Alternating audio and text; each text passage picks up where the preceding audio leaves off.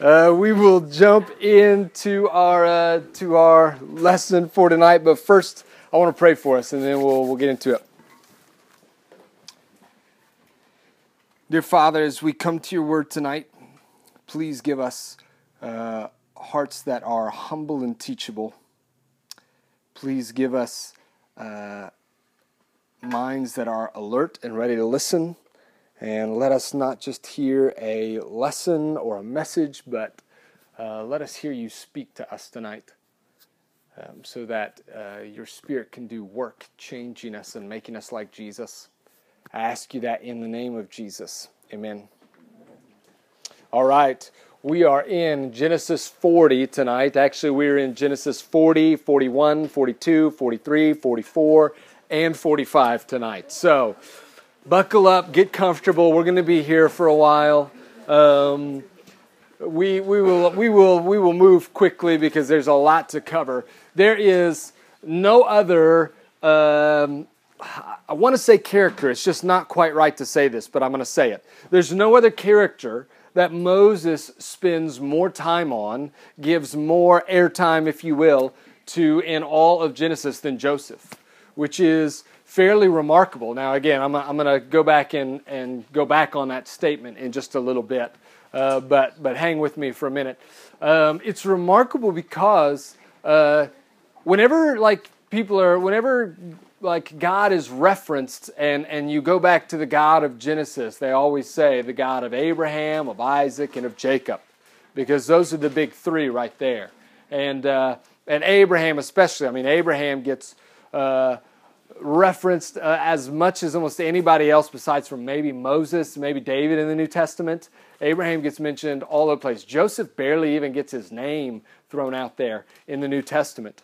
And Joseph is actually, although he's part of the people of Israel, but he's actually a branch off that doesn't go straight down the line to Jesus. Remember we talked last week, why would you spend time talking about Judah and Tamar? Well, because that's like part of the royal line that leads to Jesus.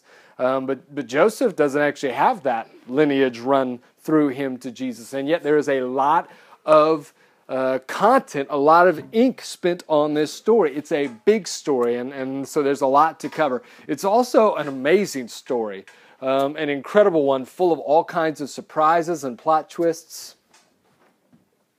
I'm going to turn this off for a second. Filled with all kinds of plot twists and all kinds of stuff like that. There we go. And there's a reason, actually, that Hollywood has made multiple movies about the Joseph story, because you can't write a better script than the Joseph story. The twists that come in it and the anticipation for the huge climax and all those things. You really can't write anything better. And so a lot of Hollywood scripts have been spent on that as well. But there's plenty to it, and so we're going to jump into it. We won't be reading everything in it tonight because that would be a lot. We'll kind of sum some of it up, but I want to just kind of tell you the story as much as possible.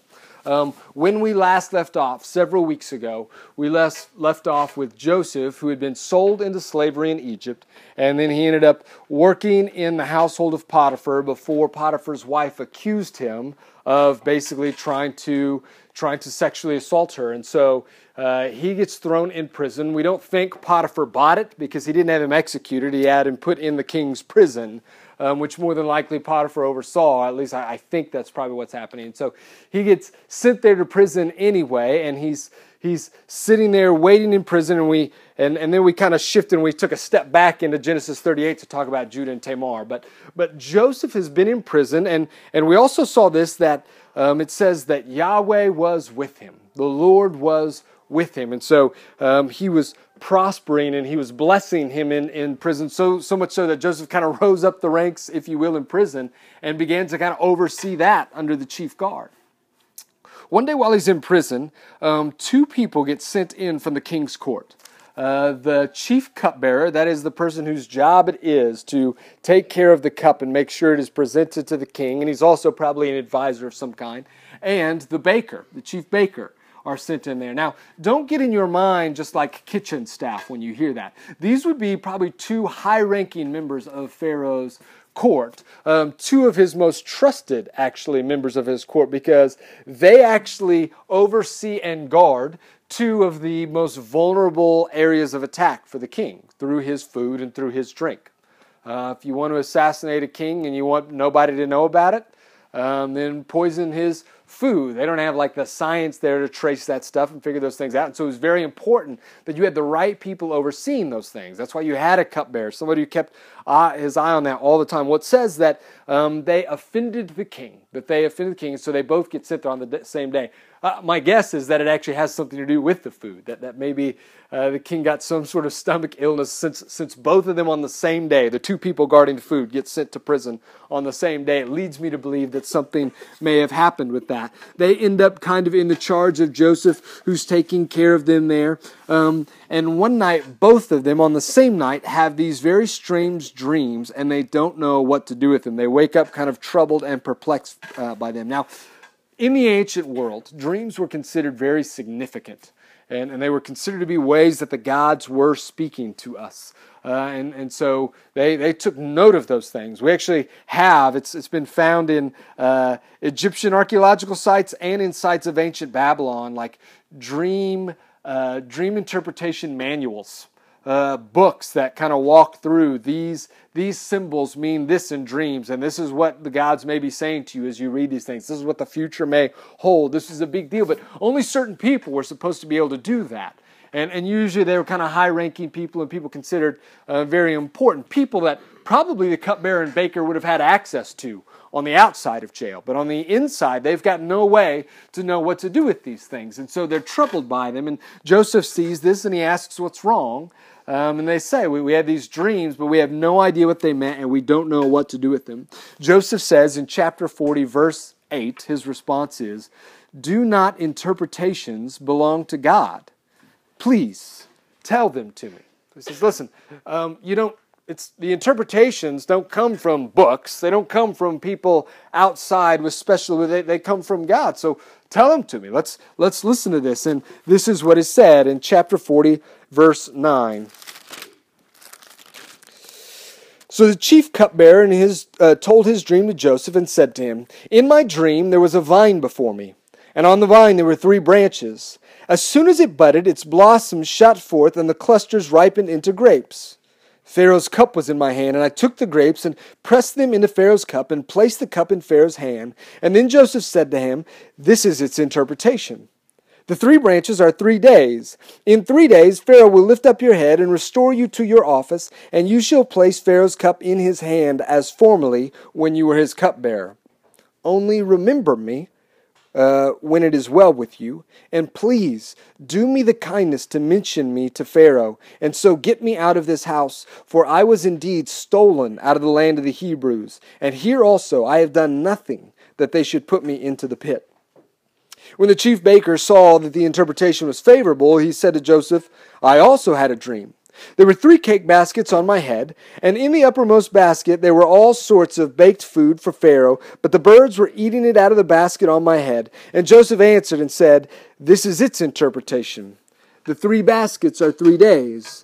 In 3 days Pharaoh will lift up your head from you and hang you on a tree, and the birds will eat the flesh from you.'"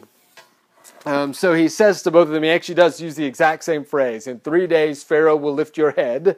And then he adds to the baker, from your body. So not as good. He says, and then you will be hanged in that. Now, hanging back then wasn't a means of execution by and large. It was a means of publicly like dishonoring the body. Which would have been a big deal. So he's not hanging him from a rope. He's beheading him, impaling his body on a stick, and hanging it out for the birds to feast on. So this is the worst possible news that the baker could have gotten in those moments. Now, sure enough, 3 days later, this happens. On Pharaoh's birthday, it says, that he goes and he has the baker executed and he frees the cupbearer and has him come back into his court. But verse 23 tells us, "Yet the chief cupbearer did not remember Joseph, but forgot him." So it's now been about a decade, maybe a little more, since Joseph has been sold into slavery by his brothers, unfairly and unjustly. And then It's probably been 2 to 5 years since he was put in prison for a crime he did not commit. And finally he sees this ray of light, this glimmer of hope that he's going to have someone on the outside, a friend that he has spoken to that's going to be in the very court of Pharaoh. And he sends him out, and then nothing.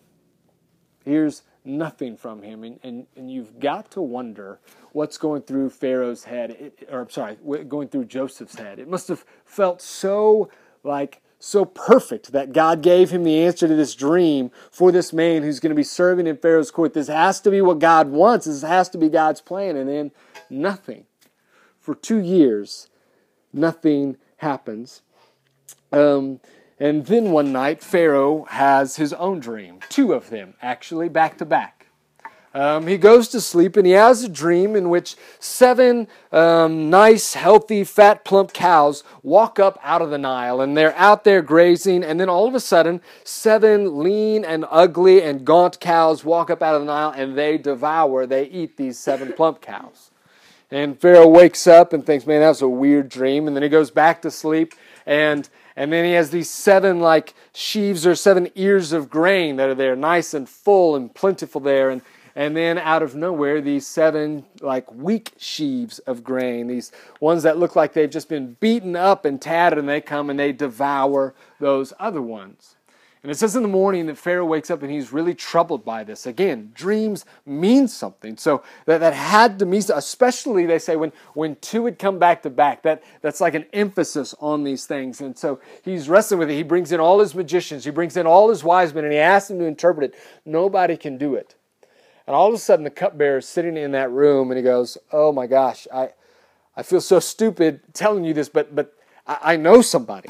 I know somebody can do that. And he tells Pharaoh about the way that Joseph interpreted his dream 2 years earlier, and that it went exactly the way that Joseph had said it. And so they call Joseph up out of prison. They clean him up. He gets shaved and nice and clean, definitely beard, but maybe even head as well. All the pictures we have of pharaohs are at least face shaven, and so probably most people going into the royal court would have been that too.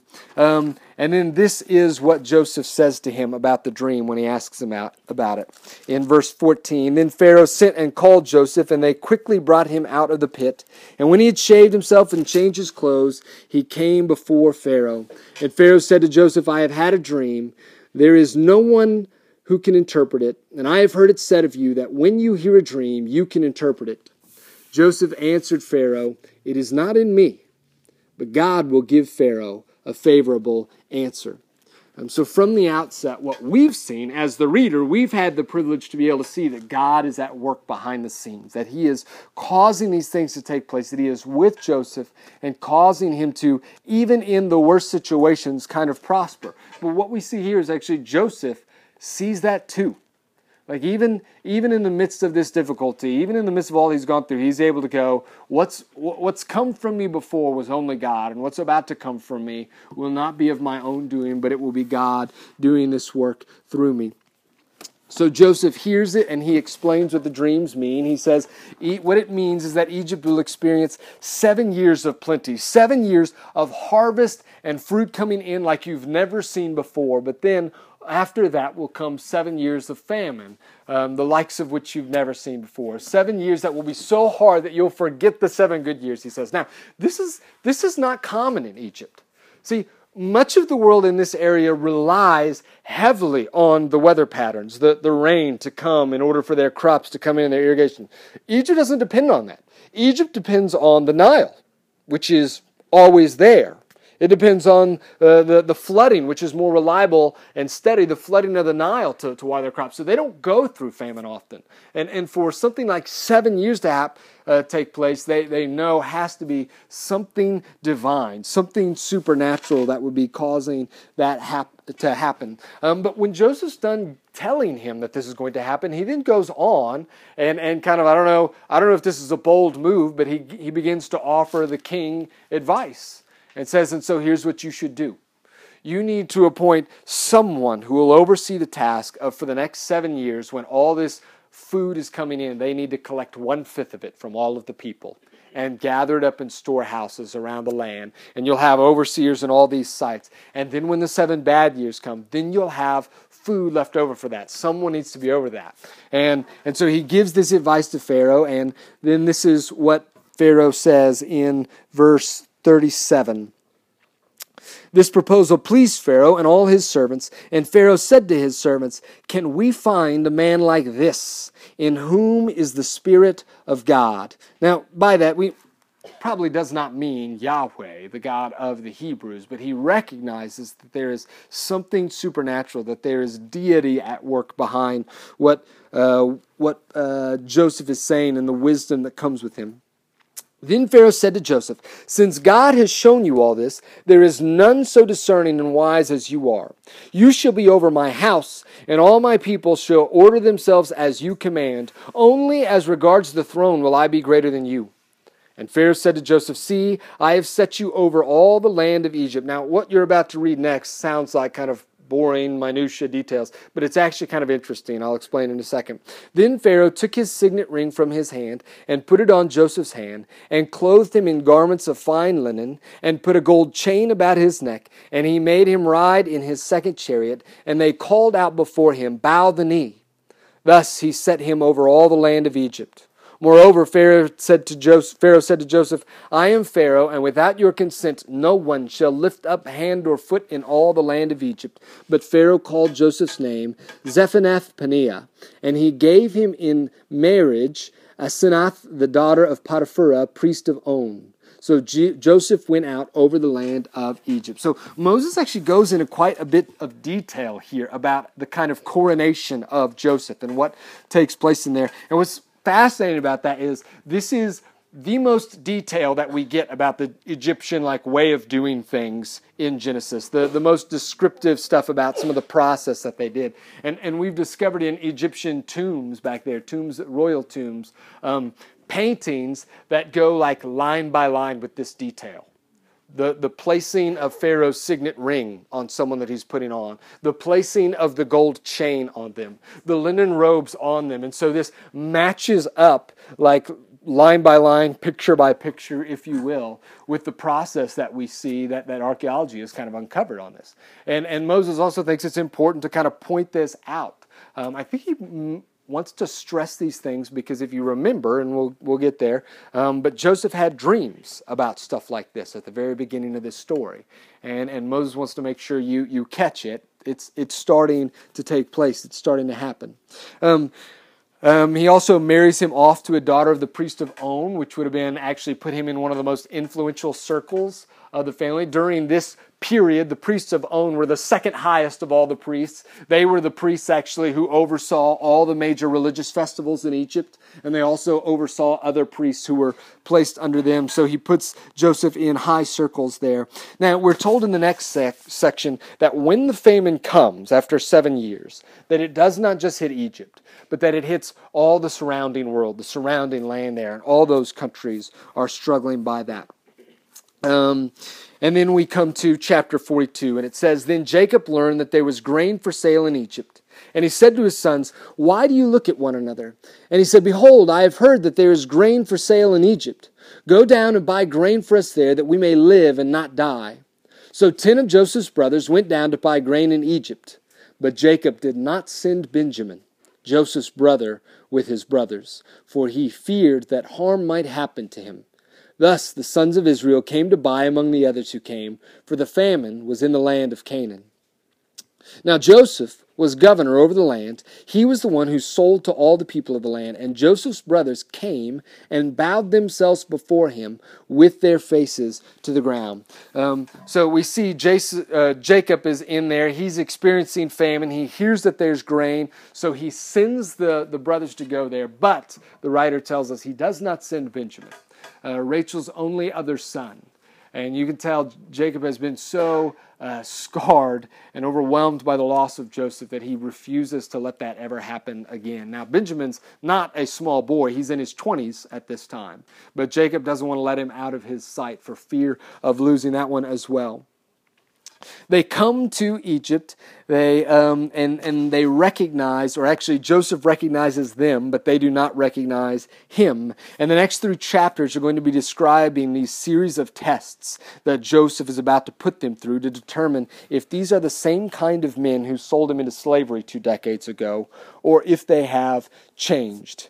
Now, when you hear they come and they bow down to Joseph, if it didn't click in when Moses starts talking about the signet ring and all that stuff, your brain at this point ought to be flashing back to chapter 37, where Joseph said in his dream, said to his brothers, I had this dream that we had these different gatherings of wheat, or whatever, bushels of wheat, and all of yours bowed down to mine. And they all said, you're crazy. You think you're going to rule over us.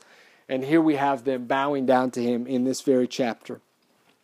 So the tests that Joseph begins to put them through, they start by him accusing them of being spies. He says, you're not here for food. You're here from some foreign land to try and find the weaknesses in our country.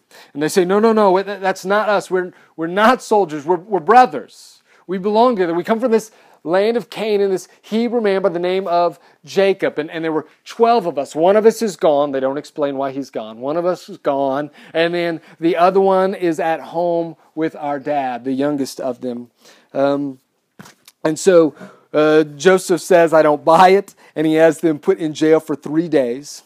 After 3 days, he pulls them out and says to them, if you want to convince me that you're not spies, then you'll go and you'll bring back this brother of yours that you say existed. And that's how I'll know.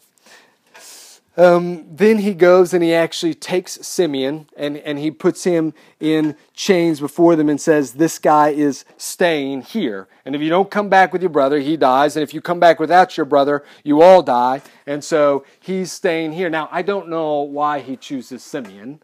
If he just knows like Simeon is like the least liked of the group, if he knows that this is the one that they're most likely to go, we can do without Simeon. I don't know exactly, but he pulls him aside, says, this is what's going to happen. And then we have this really interesting little conversation that takes place between the brothers, right there with Joseph standing there. But here's the thing, because they think he's Egyptian, they're speaking to him through an interpreter. So they don't know that when they turn to each other and speak to one another in Hebrew, that he can understand them, that he can hear them. And so they turn to each other in the middle of the court in chapter 42, starting in verse 21. Then they said to one another, in truth, we are guilty concerning our brother in that we saw the distress of his soul when he begged us, and we did not listen. That is why this distress has come upon us. Talking about selling Joseph off. And Reuben answered them, did I not tell you not to sin against the boy? But you did not listen, so now there comes a reckoning for his blood. They did not know that Joseph understood them, for there was an interpreter between them. And then he turned away from them and wept. And he returned to them and spoke to them, and he took Simeon from them and bound him before their eyes.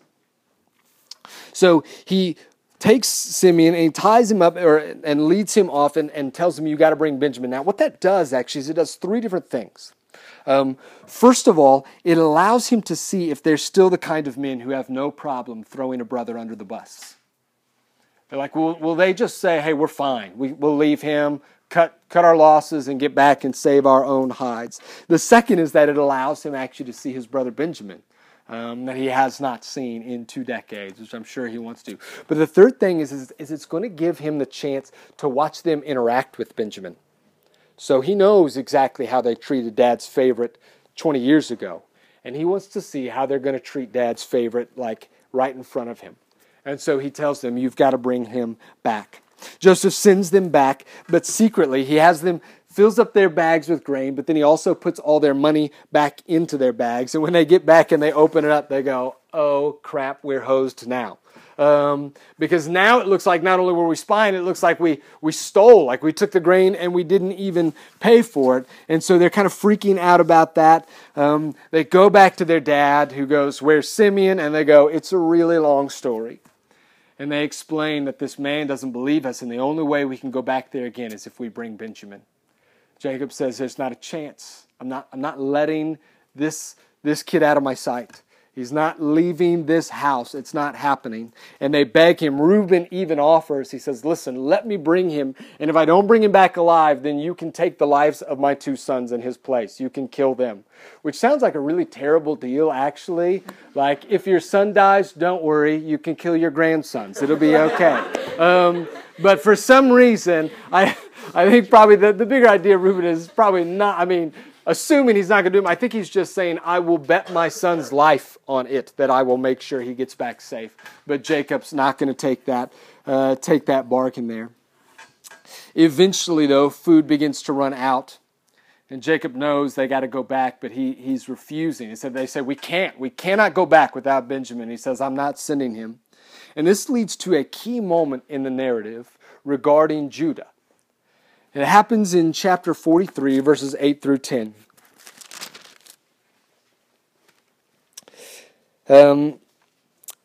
Says, and Judah said to Israel his father, send the boy with me, and we will arise and go, that we may live and not die, both we and you and also our little ones. I will be a pledge of his safety. From my hand you shall require him. And if I do not bring him back to you and set him before you, then let me bear the blame forever. If we had not delayed, we would have returned by now. We had gone and returned twice, he says. So we see in this moment that something seems to be different in Judah. That little interaction, that episode with Tamar seems to have switched something in him to begin to strip away from some of the selfishness and the violence and the unrighteousness in him, and he's willing to take responsibility and says, I will take the boy and you can put it all on me if I don't. Jacob finally listens to him, and they go back, and when Joseph sees Benjamin, he goes and he tells his steward, his head servant, he says, I want you to invite those guys to my house for a meal today. And so the steward goes and says, you have been invited to the governor's house. And they are not excited about that. Because you can imagine, thousands of people are showing up to get grain from this guy. And he wants us to come to his house. The guy who put us in jail last time. The guy who said we're spies last time. And they think it's a trap. This can't be good. This can't be something that's going to work out. But when they get there, Joseph comes out and greets them. And he sees Benjamin. And the text says he loses it. He says, basically, bless you, my son, and then he has to run out of the room, and he begins to weep again. But then they have the meal, and when they sit down at their table, they notice that they've been placed in birth order, which, again, weirds them out like crazy. Okay, what is going on? How would anybody know, what order we're in? The other thing they see is that they're given portions from Joseph's table. He feeds them well, but that Benjamin gets 5 times the portions of everybody else in front of them. So it's perhaps partly, hey, he really likes Joseph or whatever, but I think, or he really likes Benjamin. But I think actually more than that is, let's see how these guys do when Benjamin gets treated with favoritism. Let me watch how these guys interact when clearly Benjamin is the favored one in the room. When clearly I like him more. I want to watch what happens between them. And then he'll add one more layer to this thing with Benjamin. When they're done eating, the very next day he sends them away. He has their bags filled with grain. He releases Simeon. He sends them all out. But before he does that, he tells his steward, his head servant, to go slip Joseph's special silver cup into Benjamin's sack. And they go out that next morning, and right as they get on the outskirts of town to the edge, Joseph sends out the steward and a number of men to go and stop them and arrest them. And they say, I cannot believe, they find the brothers and say, we cannot believe you would return such kindness with wickedness, that one of you stole his cup. All the brothers go, no, there's no way any of us touched any of his stuff. You could, whoever has it, you can kill him on the spot. And then they go through, and they open up the bags, and they find Benjamin's to have the silver cup. And the story says that in that moment, they just tear their clothes. They begin just weeping and overcome with grief, because this is the moment that they've dreaded. This is the thing that Reuben promised would never happen. This is the thing that Judah promised would never happen. This is the thing they cannot go back and tell their dad about. And so the servant says, no, the rest of you guys are free to go, but I'm taking this one back. And they go, no, we're all going with him. And they all go back to the palace. And again, Joseph comes out and says, you guys are all free. The guilty party stays. And in this moment, he's actually set up almost an exact reenactment of what happened 20 years ago. Once again, these brothers are far away from Dad. They're not at home. And they're in a foreign place with the youngest, with the favorite. And they've got the opportunity to sell the youngest off into slavery in Egypt. Once again. And Joseph wants to go, let's see what happens here. It's not even a hard thing. It would be easiest for them to be able to leave now, because that keeps them out of trouble if they just leave. And Joseph wants to know what's going to happen when I ask them to do that. And then we come to another key moment in Judah's story. Remember, and this is where I have to go back on my statement when I said that Joseph and his story gets more airtime than anybody else. That's not entirely true. It's not just Joseph's story. It's the story of Jacob's sons. And we see that because there's attention put on specifically Judah in this. And in chapter 44, verses 30 through 40, or 34 says this. Sorry, I got to get to it. Now, therefore, this is what Judah says. So basically, he goes to him and he says, I cannot leave Benjamin here. My father could not handle it.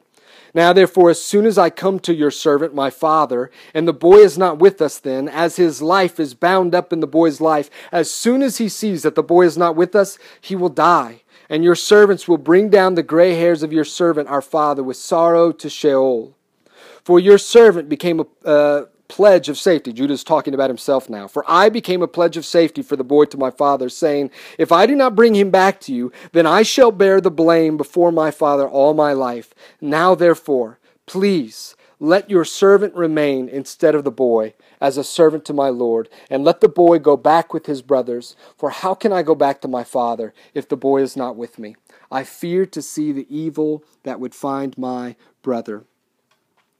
This is Judah's high point. This is the climax of his story. This is him at his best after we've seen him at his worst several chapters earlier. And Joseph sees it and notices it too. 45 verse 1 says, Then Joseph could not control himself before all those who stood by him. And he cried, Make everyone go out from me. So no one stayed with him when Joseph made himself known to his brothers. And he wept aloud so that the Egyptians heard it, and the household of Pharaoh heard it. And Joseph said to his brothers, I am Joseph. Is my father still alive? But his brothers could not answer him, for they were dismayed at his presence, which is probably an understatement. This is the guy that they were ready to kill, and instead said, let's make a buck off of him, and sold him off into slavery. And now he stands before him, second to the most powerful man in the known world at that time, able to do whatever he wants. Their life is in his hands, and they can't. He asks, how's Dad doing? And they can't even get words to come out of their mouth. And it says, so Joseph said to his brothers, he calms them, and these words right here are the summary of the last 13 chapters of Genesis. This sums up what this story is about. So Joseph said to his brothers, Come near to me, please. And they came near, and he said, I am your brother Joseph, whom you sold into Egypt. And now, do not be distressed or angry with yourselves because you sold me here. For God sent me before you to preserve life. For the famine has been in the land these 2 years, and there are yet 5 years in which there will be neither plowing nor harvest. And God sent me before you to preserve for you a remnant on earth, and to keep you alive for many survivors. So it was not you who sent me here, but God. That is a huge moment there. And that language, that remnant language, he sent me to preserve a remnant. That remnant language is something that the prophets in the Old Testament will later grab onto. When they talk about things looking bleak for the people of God, and when everyone is walking away, or everyone is being punished, or everyone is being destroyed, the prophets will say that God is going to redeem his people by preserving a remnant. There will still be some that make it through. That idea is going to be big in the Old Testament, and then it's going to be big in the New Testament, when the New Testament writers grab onto that same idea. We've seen that Genesis shows a series of obstacles that get put up. Oh, Siri. So a series of obstacles that seem to stand in the way of the covenant promises that God has made. And we see God over and over again overcoming those obstacles. There are three major ones that take place here in this story that are all that God uses Joseph to kind of overcome and to move through. The first is we see that there was a threat for a death of the covenant people. This is the most obvious, that unless God sends Joseph to Egypt, unless God gets him to Potiphar's house, and then gets him in prison, and then gets him before the cupbearer, and then gets him before Pharaoh, and then gets him to the place on the throne, unless that happens, then God's people die of starvation in the land of Canaan, because there is no food in Egypt for them to go and eat. And the covenant comes to an end. That's the first one. But because Joseph has been placed there, he is able to save the people by providing food in the middle of famine. Second is the fizzling out of God's people through intermarriage and foreign influence that they could have, as Judah began to do with the Canaanites and others, just intermarried and dispersed and kind of been in that. What happens, though, is when Joseph brings them to Egypt, which we'll talk about next week, he settles them in the land of Goshen. And he puts it this nice pasture land, and they have that to themselves. That Israel is allowed to kind of grow up as their own people group. We called it at the beginning the incubation of the people of God, of the covenant people. That they are able to grow up as a nation there because Joseph moves them to that spot. Third, and this may have been the most deadly of all of them, is that family division and violence has plagued the covenant family of God since the time Jacob deceived his brother Esau for the blessing. And you could actually go back if you wanted to with Sarah and Hagar even, but since that time there has been conflict between Rachel and Leah. There's been conflict between the brothers. There have been horrible things done to them, and Joseph, by his willingness to forgive and refuse to exact vengeance on his brothers, brings a level of reconciliation and togetherness to the people of God, to the family of God, that has not existed basically from the beginning. And so God uses him to do those things. I told you that verses 4 through 8 of 45 were they were the summary, the key of this thing. Let me give it to you in a smaller form. Chapter 50, verse 20. After Jacob dies, and the brothers will go to him, and they're like, man, now that Dad's gone, Joseph's really going to take it to us. And they go and they confess, but Joseph actually says this in chapter 50, verse 20. As for you, you meant evil against me, but God meant it for good, to bring it about that many people should be kept alive as they are today.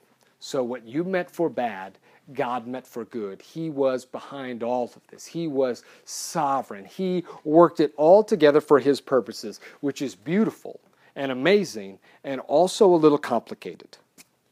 Because how do we say that God is behind even like some of those really hard things that happen? And what degree of control does he have over people's action, those kinds of things? And what does that have to do with us in our lives today? In just a couple minutes, Scott will get up and talk a bit about that. But we'll take a break before then. For a while, because it really is a great opportunity for us to talk about this subject. But before we get into that, any bad chess players here? Any bad chess players? Okay, I'm bad at chess. My dad, when I was growing up, my dad would play chess. He would play chess with this little game. It was like before we had video games. It was like, before color was invented. This little computer game named Boris. Okay, and Boris was really good at chess, and so there was like 10 levels. There was level 1 all the way up to level 10 of difficulty. And so my dad taught me how to play. We'd play once in a while. And so I got to the point where I could play Boris at level 1. And so I would play Boris, and he would beat me. And then I think maybe I beat him once or twice, and it was like, highlight, And then I thought, man, I wonder what it's like to play Boris at 10, because my dad was up to like level 4, level 5. He was kind of getting up there. I wonder what 10's like. So I played Boris at 10, and it was like 3 or 4 moves, check. 2 moves, checkmate. Like, what happened, And I'm like, okay, maybe I'll try another strategy. 2 moves, check. 2 more moves, checkmate. And this over and over. And it was almost like no matter what I did, no matter what strategy I went for, it was like it worked towards his plan, which was to win. No matter what moves I made, it seemed to work. It just worked his plan out. Like his plan was going to happen, and his plan was to win, no matter what I did or didn't do, no matter what mistakes I made or whatever. It seems like this thing was just determined to happen. So I think about those moments, and I think about this story, and I wonder when Joseph had this moment when he's like, "Oh my gosh, I don't know if he thought this way. If he was American, he would definitely think this way. I'm not the point of the story." Huh.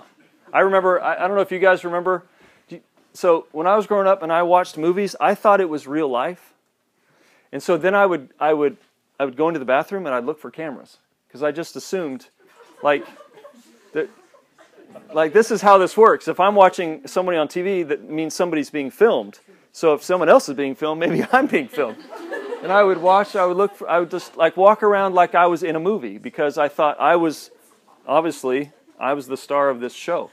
And so I wonder when Joseph had this realization that he wasn't really the point. Like he wasn't really the star of this show. In fact, he was maybe more like a pawn on a chessboard. Like maybe he was more like, maybe he was a knight or a horsey. That's why I'm bad at chess, because I don't even know what it's called. No. So, like, when do you think he had that moment? Like, was it when his brothers walked in and maybe he thought, "Oh, revenge," or was it when he, who knows? The second time they came back, who knows? When was this moment where he realized, like, oh, there's a bigger plan here. There's a bigger story here. I'm not the center of this thing.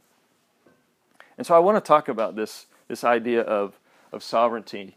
It's a big idea in Scripture, but I want to talk about, as I can try to spell it while I'm talking, which isn't very easy. Thank you. This EIGNTY. You forgot the TY, Jared. So it's okay. It's okay.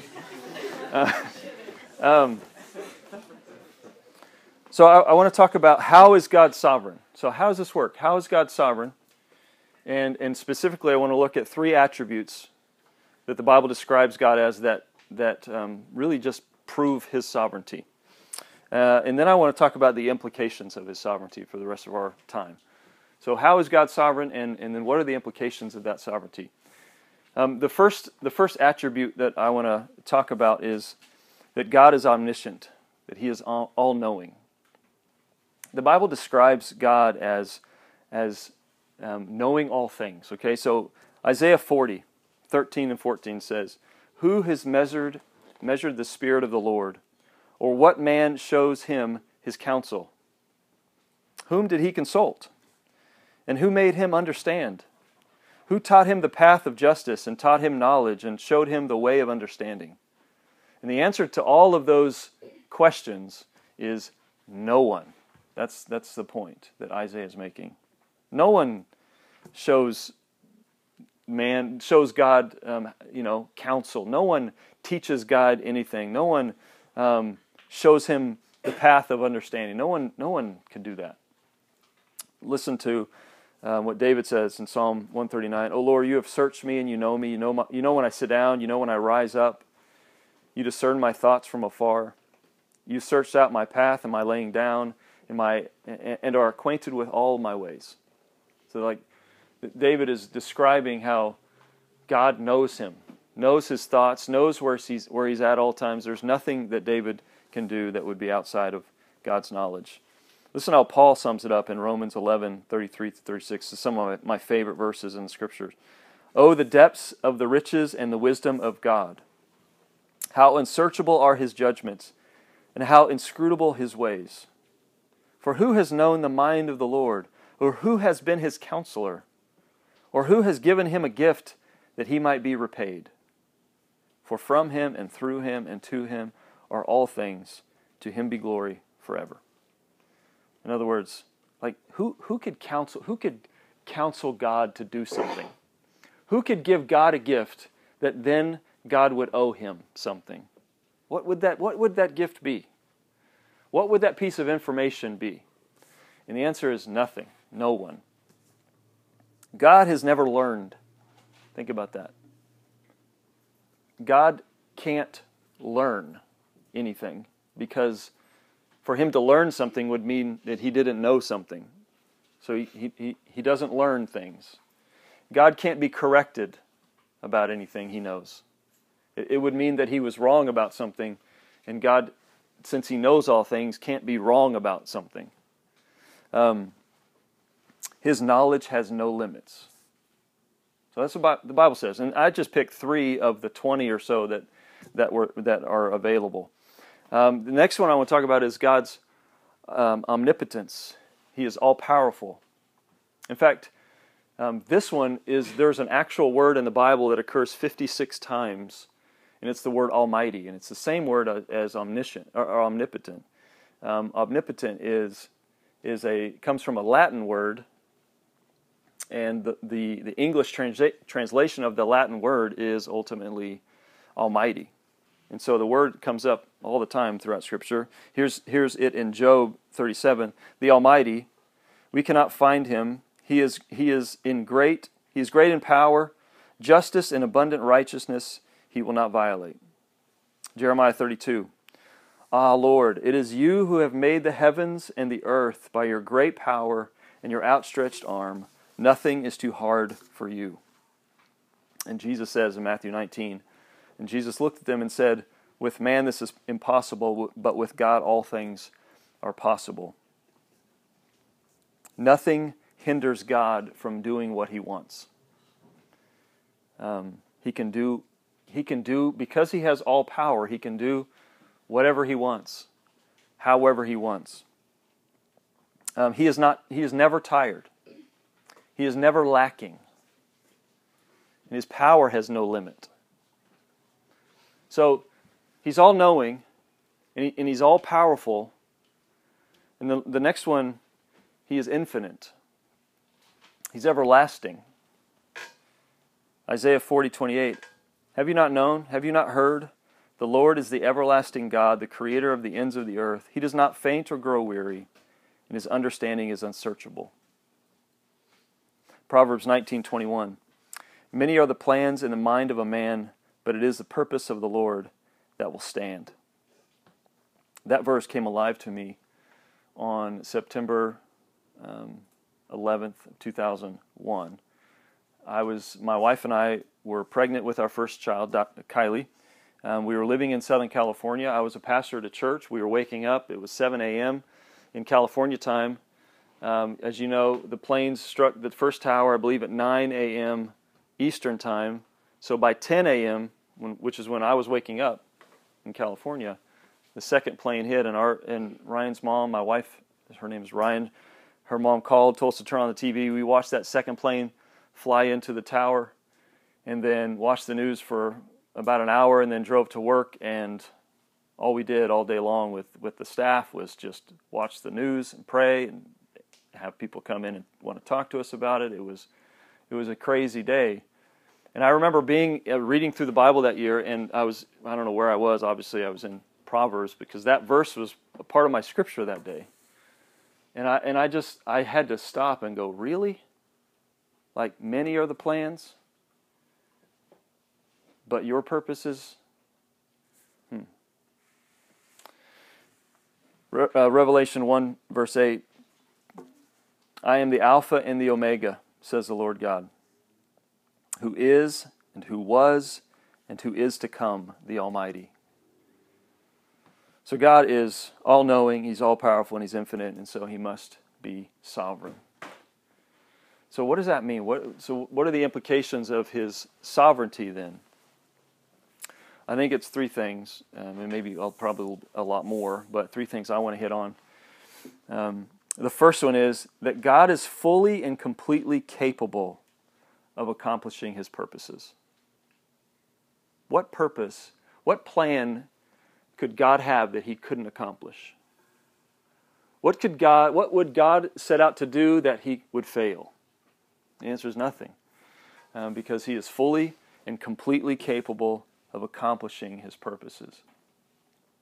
Now, what does that mean for us? I think it means a couple things. One, that you and I cannot trust God with everything. you and I cannot trust that God is going to do everything we want Him to do.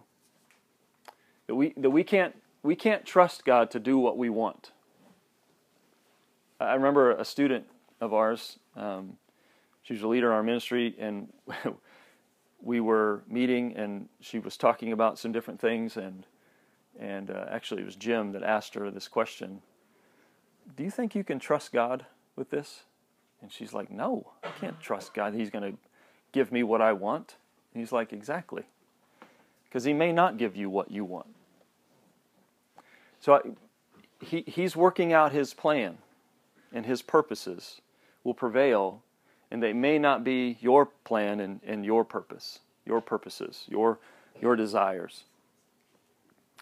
It also means that His purpose will prevail over any plan that you have. I know a lot of you come into college, and when you graduate high school, and there's a senior here in high school here tonight, and everyone's going to ask this person, so what's your plan?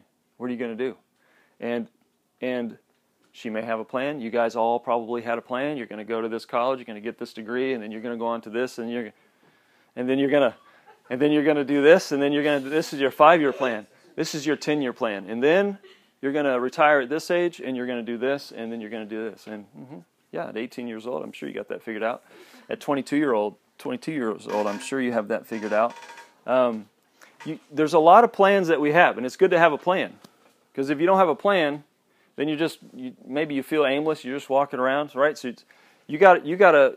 I remember my youth pastor telling me, you're like a ship with a rudder, and if you aren't moving, then the rudder does no good. So you got to be moving for God to move you, kind of a thing, right? So I think that's a good thing, to have a plan, to be moving forward, and allow God the freedom to guide you and direct you and change your plans. But His plan is going to happen, and you can try your plan, you can keep pushing for your plan, but you might find yourself pushing against His. So how does our free will fit into His sovereignty? Okay, so I'm not going to open up a 1,500-year debate or solve it by any means. I don't even want to go there. But it's true, though. For those of you who don't know, for about 1,500 years, this question of man's free will and God's sovereign will, how do those things happen? How do those things meet? Does man even have free will? Some would even go as far as to say that we don't. We don't have a free will. We don't have a choice. That God has predetermined it all, and that this is what you get. I actually don't buy that or believe that. I believe that even more amazing is that God gives us a choice, gives us choices to make, and yet there is a greater plan that is always working out, and Him winning, ultimately. And so I believe that He's given us freedom to choose to obey or not to obey, but the consequences of our choice fit into God's plan. That somehow, think about this. You could choose to follow Him, to obey Him, or you could choose not to. Okay? And you could even choose not to believe in Him. Okay? I don't like the fact that God has a plan and that His plan is bigger than my plan. Okay, great. You don't have to believe that. If it's true, it won't change anything, right? So if the God of the Bible is true, if He's revealed Himself and this is really who He is, then you can choose not to believe Him or believe Him. It's not going to change Him.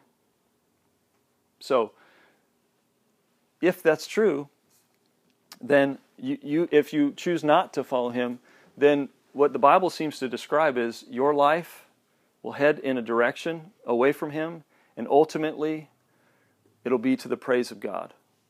It'll be to the glory of God. How's that possible? Well, because it'll prove that you headed away from Him, and the direction you headed is not for Him, and you will get what you want ultimately.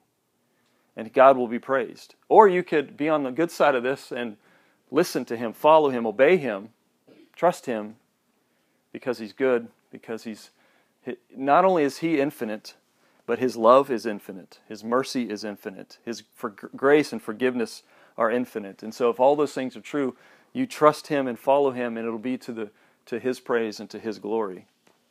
But ultimately, his plan of being glorified is going to happen. It's going to take place because he is in control. Have you ever sat and thought about all the variables that exist for you to be where you are and who you are? Like where you were born, you didn't choose that. When you were born, you didn't choose it. You could have been born at any time period in history, and you were born this time. You could have been born at any place, to any family, all over the world, and you're chosen to born in this family, in this place. Like, think about it all the way down to your best friend in elementary. Okay? You might have picked your best friend in elementary. Okay? At some level, maybe you had a choice in that. But here's what's crazy. Your best friend has parents, and who also have parents, and you know how this works. It just keeps going. And all of those people, okay, and it's crazy. It's like a little Russian doll thing. No. All of those people, there's choices that were made that ended up them being together, choosing the job, choosing the location, choosing the home, choosing the whatever, all the way down to your best friend in elementary, their parents being together, choosing the house they live in and the neighborhood they chose and the school district or the church or the whatever to be sitting next to you in 4th grade, and you say, hey, you want to be best friends, however that happens. That's how it happened for you. Yeah, I'm sure it is. I bet it is. Your first day of school was meeting 30 new best friends. I walked in and my teacher said, who wants to show around? She said, me. Yeah. There you go. See, but you had a choice in the matter, but there were a crazy number of truly not infinite, a crazy number of variables that existed for your friend to be in that room, for you guys to be friends, right? And that it just keeps going on and on. There are, the people you live with. You could live with anybody, but you live with who you live with. You could be at any program, any degree. You could be interested in all kinds of things, or gifted in all kinds of different ways, but you have the gifts and you have the abilities and you have the interests you have. Why? Is it strictly DNA? Are you interested in anything that your parents are not interested in? There are tons of variables that exist. And so even here tonight, you're sitting in this room tonight. And so Drew and I were meeting with the guy who owns this house. He rents it out to some students. And we were meeting with him to see if he had students for the fall, and we were going to tell him about some projects we're going to be doing this summer, this and that. And he began to tell us about how he used to live in this house in the 70s for about 4 or 5 years. He raised his kids there. He was telling us about a family that lived here. And he was telling us about, the parents were great. Their parents were nice. The kids were hoodlums, though. They were crazy. They were a mess. They were always in trouble. The cops were always getting called. They tried to break into our house once.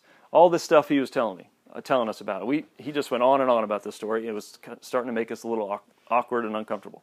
But I was thinking, those guys could have burned this house down, and we wouldn't be sitting here. None of us had anything to do with that. The fact that it's still standing there's a bigger plan here. The other thing lots of things actually. There could have been an ice storm that could have happened that prevented us from being here tonight. There could have been, most likely, there's a drunk driver driving around Stillwater tonight. And you could have interacted with him, but you turned, or he turned. Most likely he turned before they got to you. That allowed you to be here tonight. Cancer didn't form in your body, which allowed you to be here tonight. An accident didn't happen as you were texting and driving today, or yesterday, or the day before, that allowed you to be here tonight. I think we need to start a support group, and I truly need to be the president of this club. My name is Scott Irwin, and it's been 2 days. But still, I'm serious. I'm really serious. I think we need to start a support group. Put that on the list. But there's a lot of variables that allowed you to be here tonight that you had no control of. And there's a reason, right? There's a purpose. Do you see that purpose? Are you willing to acknowledge that purpose? That ultimately, ultimate control is an illusion for us. It is. You and I can try to be in control. We do it all the time. We try to take control, but we're not in control. And there is one who is in control, the one who tells us he's in control. And the harder we try to take control, the more we are opposing him. And so it leads me to the third thing, which is that his sovereignty means that he is Lord. In fact, this is silly, and you guys probably already know this, but I was looking at this word and saw this word in here, reign. I thought that was kind of interesting. I'd never really noticed that before. You guys were like, duh, it's been there the whole time. But the idea that, this idea of God reigning, he wants to reign, he wants to rule, he wants to be in control. He is in control. He wants us to acknowledge it and submit to it. Because the story of the gospel, the story of Jesus, it starts in the garden, it moves to Abraham and the patriarchs and God's promises to him and to his people, and then it goes to the people of Israel. Okay, and here in a couple weeks we're going to kind of walk through the rest of the story of Israel to help you see where this story goes after Genesis. But it goes through the people of Israel over and over and over. We see that God's people cannot live a holy life. They cannot live a righteous life that God deserves. And so God needs them to be remade. They're made in his image, and they need to be remade into the one who comes, who lives a perfect life, who dies in our place for our sins, who conquers sin and death, the two things that hold us back from eternity with God. He conquers those things and then sits at the right hand of God, ruling and reigning. And so the gospel that the Bible in the New Testament presents, the gospel that is announced and pronounced and confessed in the book of Acts, is not Jesus came to get you out of hell. It is not Jesus is here to make your life better. It's not Jesus is here to make you a better person. It's not even God loves you so much. That's why you should accept him, because he loves you. So you should trust Jesus. That gospel is never preached in Acts. Did you know that? You know what gospel is preached over and over and over? Jesus is Lord and King. And he rules. And he wants you to submit your life to him. That's the message of the gospel. That Jesus, the sovereign God, orchestrated all these events to bring Jesus to this earth so he could be Lord and King. And what that means is his kingdom is an everlasting kingdom. And his kingdom will demolish all kingdoms, even the kingdoms that you and I are establishing on a daily basis as we try to do our own thing and follow our own plan. So I want to ask you a question. Is Jesus Lord of your life? Is he truly Lord? Have you worked that out? Are you giving your life to him as he reveals these things to you? Are you trusting him with these things? Because he's ruling and reigning. Is he Lord? It's either yes or no. And even a yes can be a complicated yes. I get it. Yes, he is, but there's still some things that I keep trying to hold on to. I get that. Okay, that's called sanctification. That's called a process that we're in. I get it. But are you embracing the reality that he is in control? That he wants you to surrender your life to him. And so this idea that Jesus is Lord, I think, is something that needs to be worked out. I think something sometimes we can say or we can believe in our heads, but we really don't truly live out or work out into our life. And so things like, I'm having relationship issues. I'm having issues with someone in my life. Okay, well, Jesus is Lord. So let's start there and let's work down. Let's work the problem out. Okay, You're having a problem with so-and-so? Well, Jesus is Lord, so now what? You don't know what to do with your life? You don't know where to go with it? Okay, well, Jesus is Lord, so now what? How do we work this problem out? How do you think through? With Jesus being Lord, now how do you work this thing out?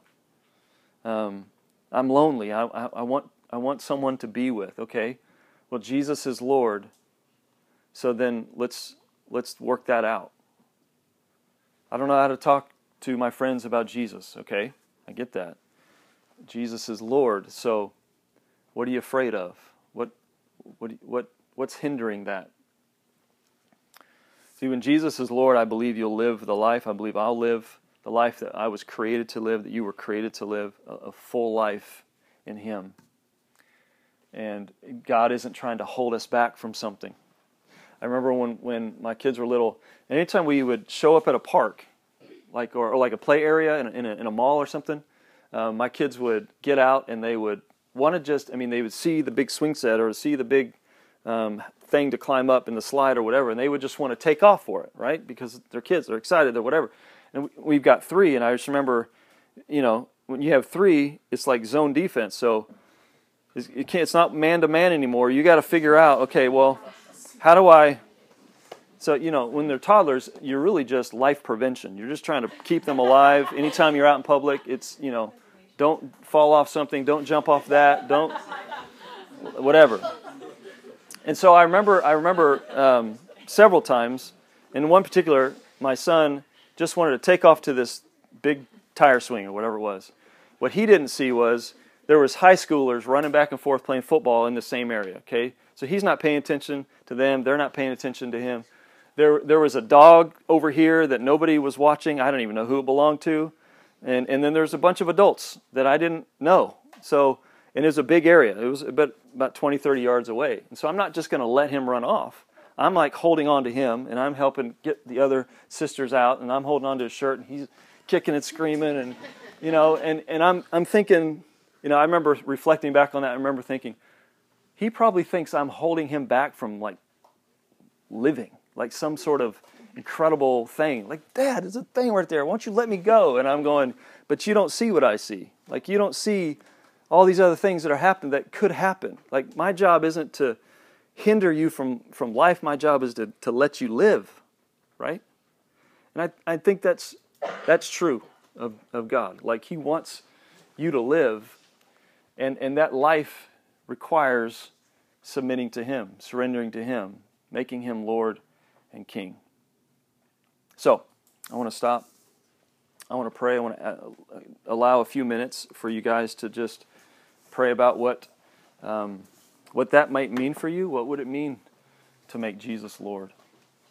What are the things in your life that need to be surrendered to Him, that need to be given to Him? And so take a couple minutes, and then I'll close in prayer.